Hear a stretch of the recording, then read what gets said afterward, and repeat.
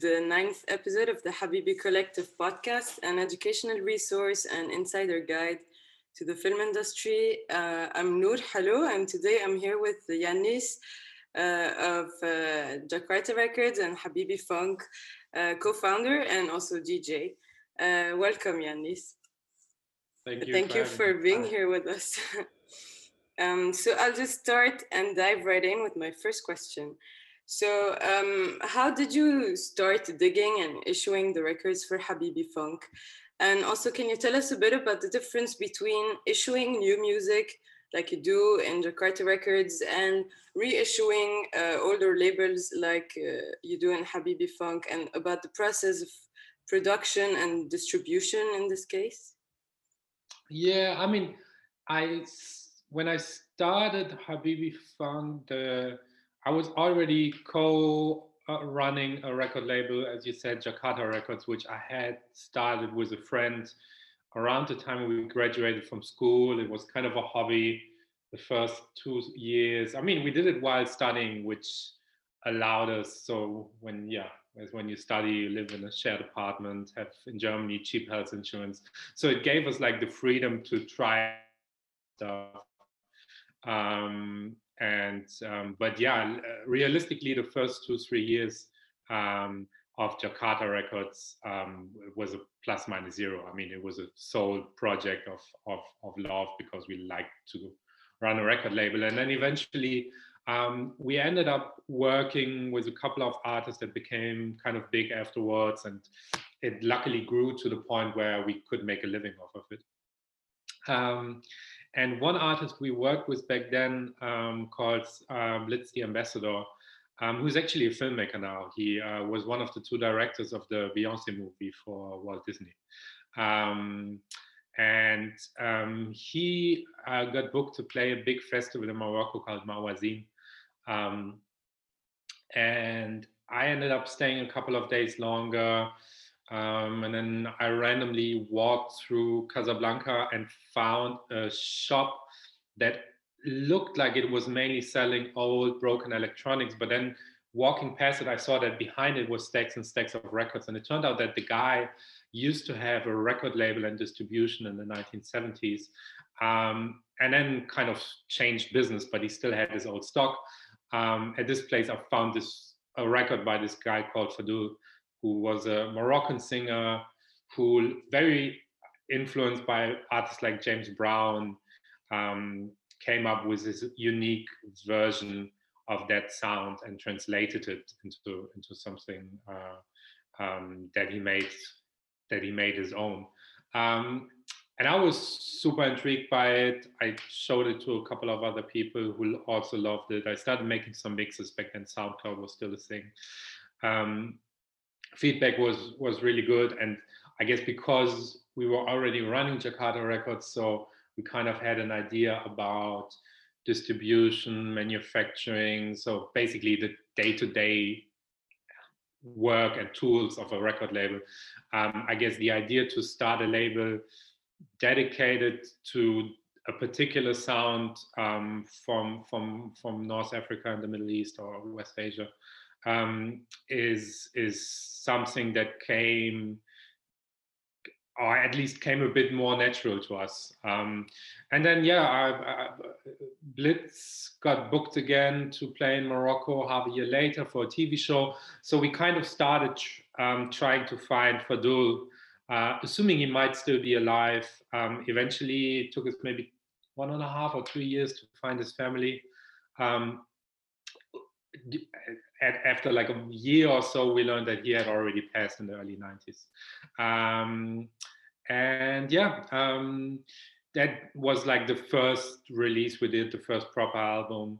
And since then, we kept on doing what we did. And I mean, there's definitely a difference in how the average release that comes out on Jakarta Records and the average release which comes out on Habibi Funk looks like. I mean, with Habibi Funk, it's much more important for us to also contextualize the work, to do interviews, to have booklets that come along with photos, with liner notes. The this is something which is less of a focus for Jakarta Records, because it's all contemporary artists that are on Instagram and so forth. So if you want to learn about them or learn about their process, you just check out their social media channels. Which also means that also with the necessity of trying to find the artist or trying to find the entities that hold the rights to the music, the process of putting out a Habibi Funk record is much more time intense and research intense than the average Jakarta Records release is. So I think Jakarta Records might put out 10 albums a year. Habibi Funk usually struggles just making it to 3 releases a year. But yeah, that is, but at the same time, there's also a lot of stuff which is the same. Like the deals we give out are the same. We do like the classic indie label 50-50 split. And I mean, the mechanics of the process is like, how do you manufacture a record? How does distribution work? How does PR work? Has a lot of similarities. So I mean, I think there's more similarities in the work of both labels than there's differences. But there's certain differences, especially when it comes to the time and dedication that it requires to put an individual record out. Nice. Okay. So I have 2 questions to follow up on that. So my first question is, so I've read in one of the booklets, and I have one of your records that, I read in one of the booklets that you choose the records that you want to put out very personally. It's based on your personal taste. And it's kind of you can kind of define it by terms like zouk or bossa music. Yeah, no, I think when I guess I know which text you read. I guess what the type of sound that usually interests us is when an artist brought together the influences he or she had from its surrounding with something that comes from the outside. And that might be like, there's like a zouk, which is like Caribbean music track on our compilation by an Algerian artist, because he met Caribbean musicians while living in Paris. And oftentimes there is a distinct influence of like Western, mostly American, Afro-American genres like soul, funk, jazz on a lot of these releases. But for example, if you look at the Sudanese releases we did, one could argue that the influence of like Ethiopian music and also Congolese music is much more predominant on some of these than any Western genres. But yeah, I think that type of bringing together different influences has a high potential of creating something musically that is something that we're interested in. And at the same time, therefore, I'm also always trying to, and that is more misunderstanding I sometimes have when I speak to quote unquote Western media, that I try to make it understood that what we are interested in is usually very niche special interest music. I mean, the most of the releases we put out from Lebanon were originally pressed in a run of like 100 and 200 cassette tapes that were just distributed among friends. What we're doing is not aiming to be a fair representation of the musical scene in Beirut, by no means. I mean, we are more focused on the stuff that was what would be considered maybe underground or niche today. Yeah, and that's often problematic, because like Habibi Funk is kind of represented as being this like popularizing music from this region, from this time, as like a broader thing, but it's much more like specific, as you said now. And so I think it's really interesting, because no one is really doing the work you are doing, and there's not really. Just my cat has the thing of me being very interesting to that cat one. All right, sorry. Yeah. My bad. No, it's okay. Yeah, so I lost my train of thought, But Me too, when I got bit in the finger. But yeah, sorry. so yeah, I was just thinking, like, it's interesting because you're kind of doing a process of archiving, but it's a very specific, like, delimited archive. Like, how do you deal with this? How do you deal with the fact that a lot of spotlight is being put on Habibi Funk as like something, or depicted broader than what it does, and then it becomes problematic because the archive is like, it gets defined by what you do, but it's actually like there's a lot more than this type of music. um Yeah, yeah. I mean, one of the things that I try to do is exactly have this conversation that we are having and point out that what we are doing by no means is that representation, and that's why I guess also in that text, I guess you read the text for the compilation, it says the same thing. Um, but yes, I mean, it's that is definitely an issue, and I mean, as much as it is great how big, and I mean, still big within a particular niche, but within that niche, how big Habibi Funk has gotten, and it's always a bit hard to balance out Habibi Funk as an entity or as an umbrella getting recognition versus the individual artist. Um, and it's a slippery slope. On the one hand, I would sometimes be happy. Like for example, one thing I experienced when we promote a new record and we pitch it to journalists, usually the journalist asks to interview me, and I'm always like, yeah, but this artist is available for an interview.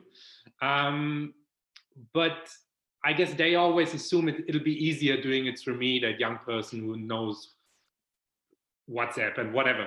I can't even tell you, and it's not something that is limited to Western media. It's the same for North African and Middle Eastern media.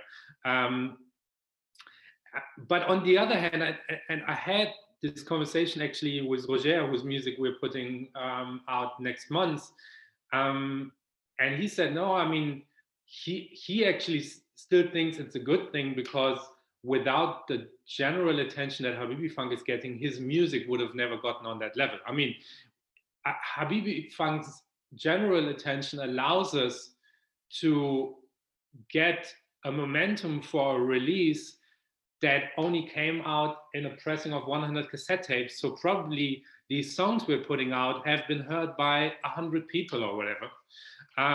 And on the first weekend where we announce a release, thousands and thousands of people who have listened to it on YouTube, Spotify, and co.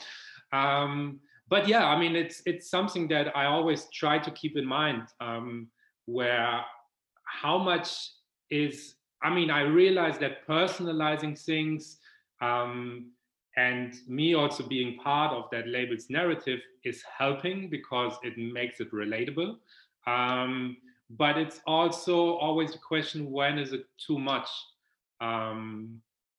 Which, yeah, I mean, sometimes that might be too much and I only realize it after.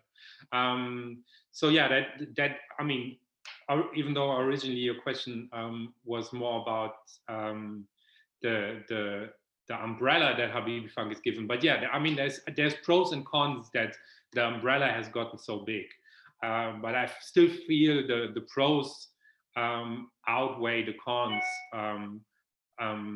especially for the artists we work with. But yeah, it's definitely something to keep in mind, and it's the same for your original question, that essentially Habibi Funk is a fully artificial genre. It's obviously nothing that historically existed, and under the umbrella there is a lot of music that also does not really have a connection. I mean, it's an artificial one, but then again, every label does that to an extent.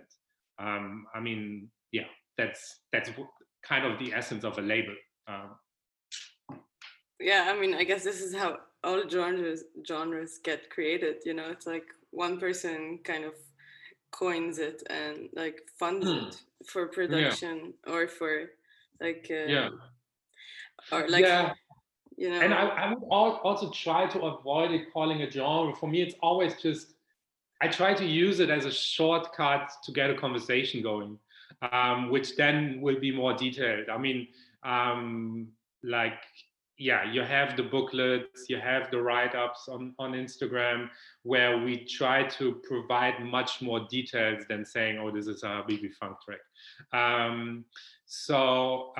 Yeah, for me, I try to consider it as a door opener. Yeah. Coming back to like the cassette and the record as a material thing. So when you reissue those records and cassettes, do you do a lot of like, do you fix the sound a lot, or do you usually try to keep it as close to the original recording as it is? And also also, like, how do you preserve and how do you archive what you have? I mean, it really, I mean, so basically what we put out is one-on-one the music, when there's no additional production. I mean, but obviously, let's say, we've put out releases that have come from an actual cassette tape. And when a cassette tape is 40 years old, you might have a second where the sound drops, or you have like this hissing sound that is classic for cassette tape, or when you have a vinyl record as a source material, you might have a click because there's a scratch on it. Or even if you have the master tapes, there might still be issues. And obviously, we work with a recording studio that tries to bring make the recording sound again the way it was recorded, and basically try to take away the audible dust of the last decades. But this is all we do. And then, I mean, in terms of archiving, I mean, digitalizing is the thing you have to do for these things. I mean, it's especially with cassette tapes and master tapes, there's chemicals in the tape. So the older it gets, the harder it becomes to keep, even if you keep them in good archival conditions, a tape will deteriorate. There's nothing you can do about it, at least to my knowledge. And we've had more than one master tape that you can't use anymore, and you kind of, yeah, you throw it away.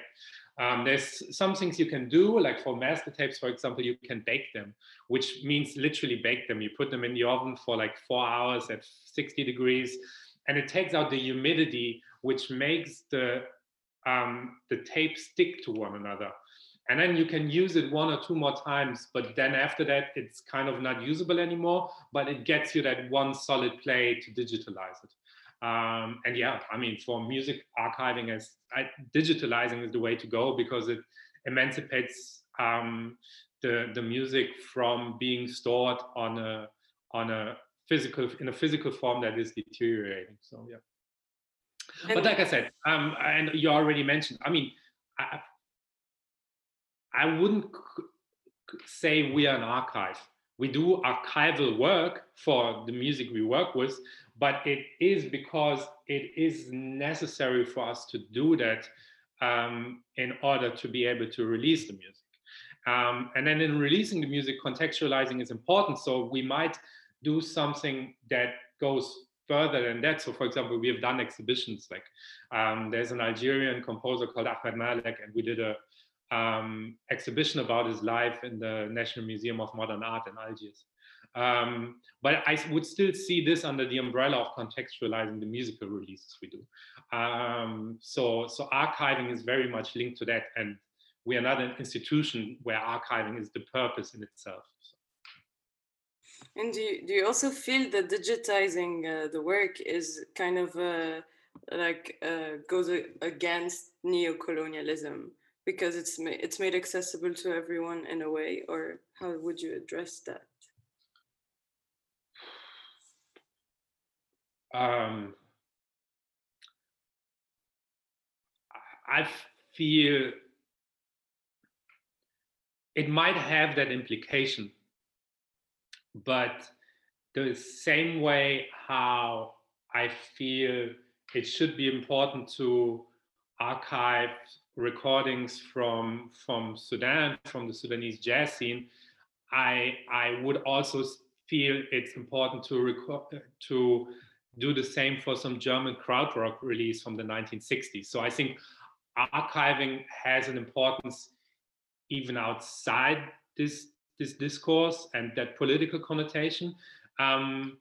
But I guess it has a special undertone in the countries we work, just because the cultural products from these countries have often been undervalued and not cherished, and have not had the chance to be accessible to a wider audience because of the colonial structures that were set up, or that these countries where the music is coming from were still in a very early stage of emancipating themselves from. But yeah, I think archiving is important even outside of that. But I tend to agree with what you said, that it has a special importance in countries that have been affected so badly by colonial exploitation. Sure. Yeah, and so have you faced any resistance regarding the fact that you're, like a Western man coming to the region to do this work? And also, like, the opposite questions, do you have now people reaching out to you to reissue like old records, or? Sure. I mean, there was some resistance, or is some resistance here and there. And if you replace resistance, which seems like to be a general state of mind, with critical perspective, that is also perfectly appreciated and fine. I mean, it's essentially I'm coming to what I do as a guest, to a culture that is not my own. So I fully understand that my intentions are questions critically. And I mean, in the practice and our approach, we try to be aware of that. I mean, be it in the way how our business dealings are set up, be it in the way how we communicate about the releases, be it about the visual representation, where we try to avoid like repeating stereotypical imagery. Which and also I think therefore it's also very important to stay open to people critiquing certain aspects of our work, because probably they might be right, or maybe I think about it and I feel like they are not. But I think it's important to stay open to people formulating a critique. I mean, the example that always comes to my mind is I come from this record digger, record collector background, and there it's a very standard wording that if you find a record that not a lot of people know about, you post it on the internet and you say, I discovered this record at the flea market, whatever. And then a friend of mine pointed out that me using the word discovered in that context is problematic, because it's the same way how Christopher Columbus discovered Latin America. There's a lot of people that know about this record, and me just being the white dude posting it on the internet does not qualify for the wording of having discovered something. And then I was like, yeah, sure, that makes total sense. And since then I try to avoid it. And yeah, I think that it's important to keep an open mind.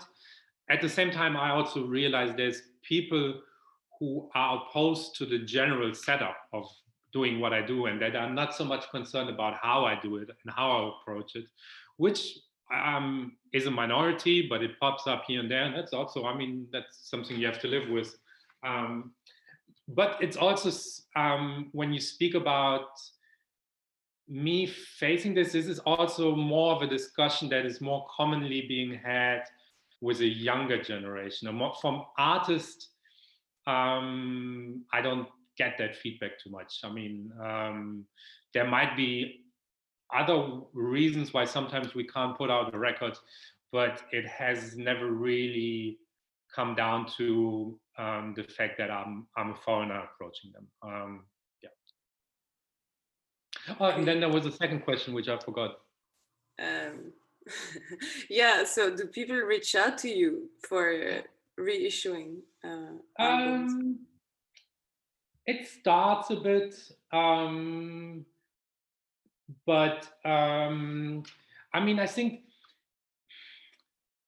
yeah, there's bits and pieces, but I think at this point it's more old record labels that see what we could potentially do when we collaborate for their old catalog.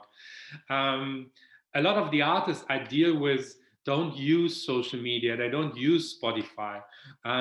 So again, I was having another chat with Roger, whose music we're putting out next month, and he was like, I just Googled and I realized Habibi Funk is everywhere. And I mean, he had signed a release with us.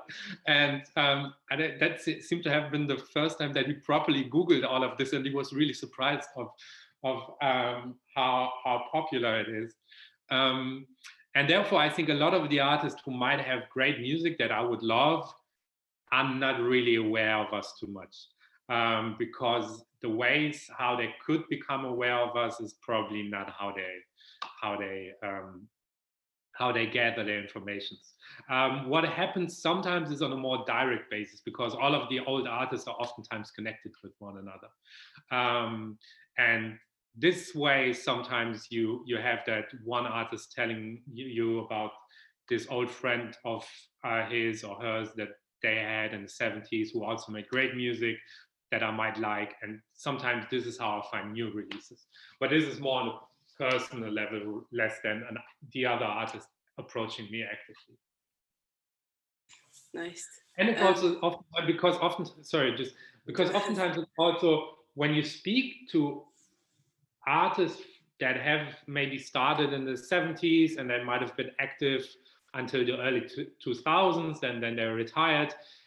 For a lot of these artists, it's still odd that one is interested in their early stuff, because then they're always like, but look, listen to the music I did in the 2000s or something like this. And sometimes a lot of the artists, like in the beginning when they started, oftentimes they had smaller budgets, the recordings were more rushed, they couldn't afford the nice studio. And while we might think that adds a certain charm to the recording that makes it super unique, oftentimes artists are more happy with the recordings they did 25 years later when they were more popular, had more funds, but therefore might have created music that might have lost that original touch. So there's often this disconnect with artists anyhow when I approach them, why I'm interested in that old stuff that they haven't thought about, and not in that new stuff that is more something that they feel is meeting the sound of today. Yeah, that's very interesting, actually. I mean, Yeah. I don't know. I think I would kind of think it's something that is a universal phenomenon with creatives. I mean, even if you go to the average filmmaker or painter, chances that the work they created yesterday is in their mind superior to what they did 25 years ago. I think that's also, yeah, I guess you always get more excited about the more contemporary stuff than what you did 25 years ago, when you felt like you were just at the beginning of your journey. So. And to come back to Ahmed Malik, who you mentioned, so I guess we don't know a lot about film composers of like the region, except for like Egyptian film composers, because they had like a golden age of cinema. So like, how did you find Ahmed Malik, and did you, because he comes in after, like he's from Algeria's post-colonial independent period of musicians and filmmakers. And did you learn something about like film scoring, composition that is specific to Algeria at the time? I mean, I guess Malek had a very particular sound. And I think the sound is, so there's interviews with him how he describes his practice of trying to create music that underlines and supports the overall mood of the movie. So I think there's a very strong connection between the the light feeling of melancholia that interchanges with like beauty, but that always has this undertone of sadness that you also find in a lot of these movies of the time. And I think, yeah, you can't really disconnect one from the other. Um, and yeah, I mean, he was incredibly productive at the time, and I think he faced the classic phase of soundtrack composers that are often way less known than the melodies they created. So I think he has certain melodies that the average older person, at least in Algeria, that you ask on the street and sing it to will recognize, but probably the majority of the people will not have heard his name. Um, but he was a very interesting character because he was also very active in representing his country at the world exhibitions, at a lot of international conferences that dealt with radio, music, broadcasting. So I think he was very much a representative of that post-colonial Algeria, not only in his work as a soundtrack composer, but as a general figure representing his home country all over the world. I mean, we also shot a short documentary about him that a friend of ours, Paloma, directed.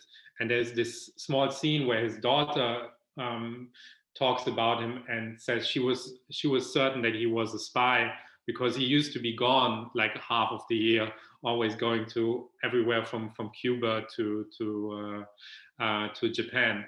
And yeah, I think his music was very defining for a particular moment in Algerian cinema.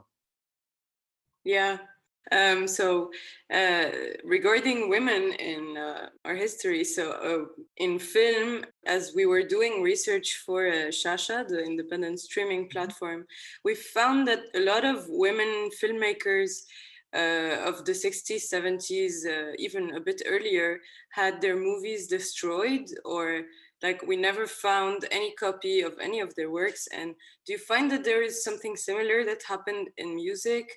Or maybe it's in general, women are less, there are less records and music by women because they didn't have the chance to produce it, or I mean, when you look at our issues, there's obviously a, a very much underrepresentation of female artists. If you look at recorded music, and obviously it differs from every country, but let's say if you look at recorded music from Lebanon of the time, and I have not done that academically, but just me flipping through records in a record store, I don't feel like female artists are so strongly underrepresented.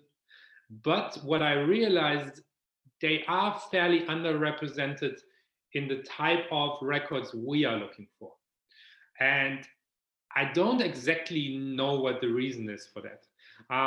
One theory I have, and I might be wrong, or it might not be the only reason, but only a small aspect of it, is that I guess the social fight that a female artist had to go through for having a position in the music business back then, or even today, was much harder than their male counterparts. And if that artist would have decided, I'm not only going to be a singer, I'm going to be on stage, but I'm also going to be like Fadul, singing about drinking alcohol, not trying to do drugs, depression. The social stigmata and the social fight would have been even harder. So I think that the the gender roles that were even more predominant back then, I guess, kept female artists from taking a place in the more underground, more experimental, more out of the norms musical scenes, because they had to already have that fight to just be in the mainstream, socially more accepted musical realm. And a lot of them didn't want to take that fight they would have needed to have even further. And like I said, it's just something I thought might be part of that situation, or it's part of that observation why female artists are still comparatively underrepresented in the type of sound that we're interested in. Which also doesn't mean that they don't exist; they're just underrepresented. Yeah, of course. I mean, everyone knows, Kulthum and Fairuz and Asmahan, but like, and yeah, as you said, like more underground scenes, there are not Yeah. a lot of women. Um, But I mean, I wouldn't know of what you said about works being destroyed yeah, because there were female artists. That I wouldn't know any examples of in the musical context, which doesn't mean that it's just me not being aware of it.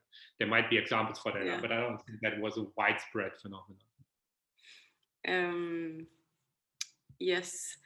And so I guess I've gone through all of my questions. Do you have any advice for people looking to get into, record producing and yeah. Um, um,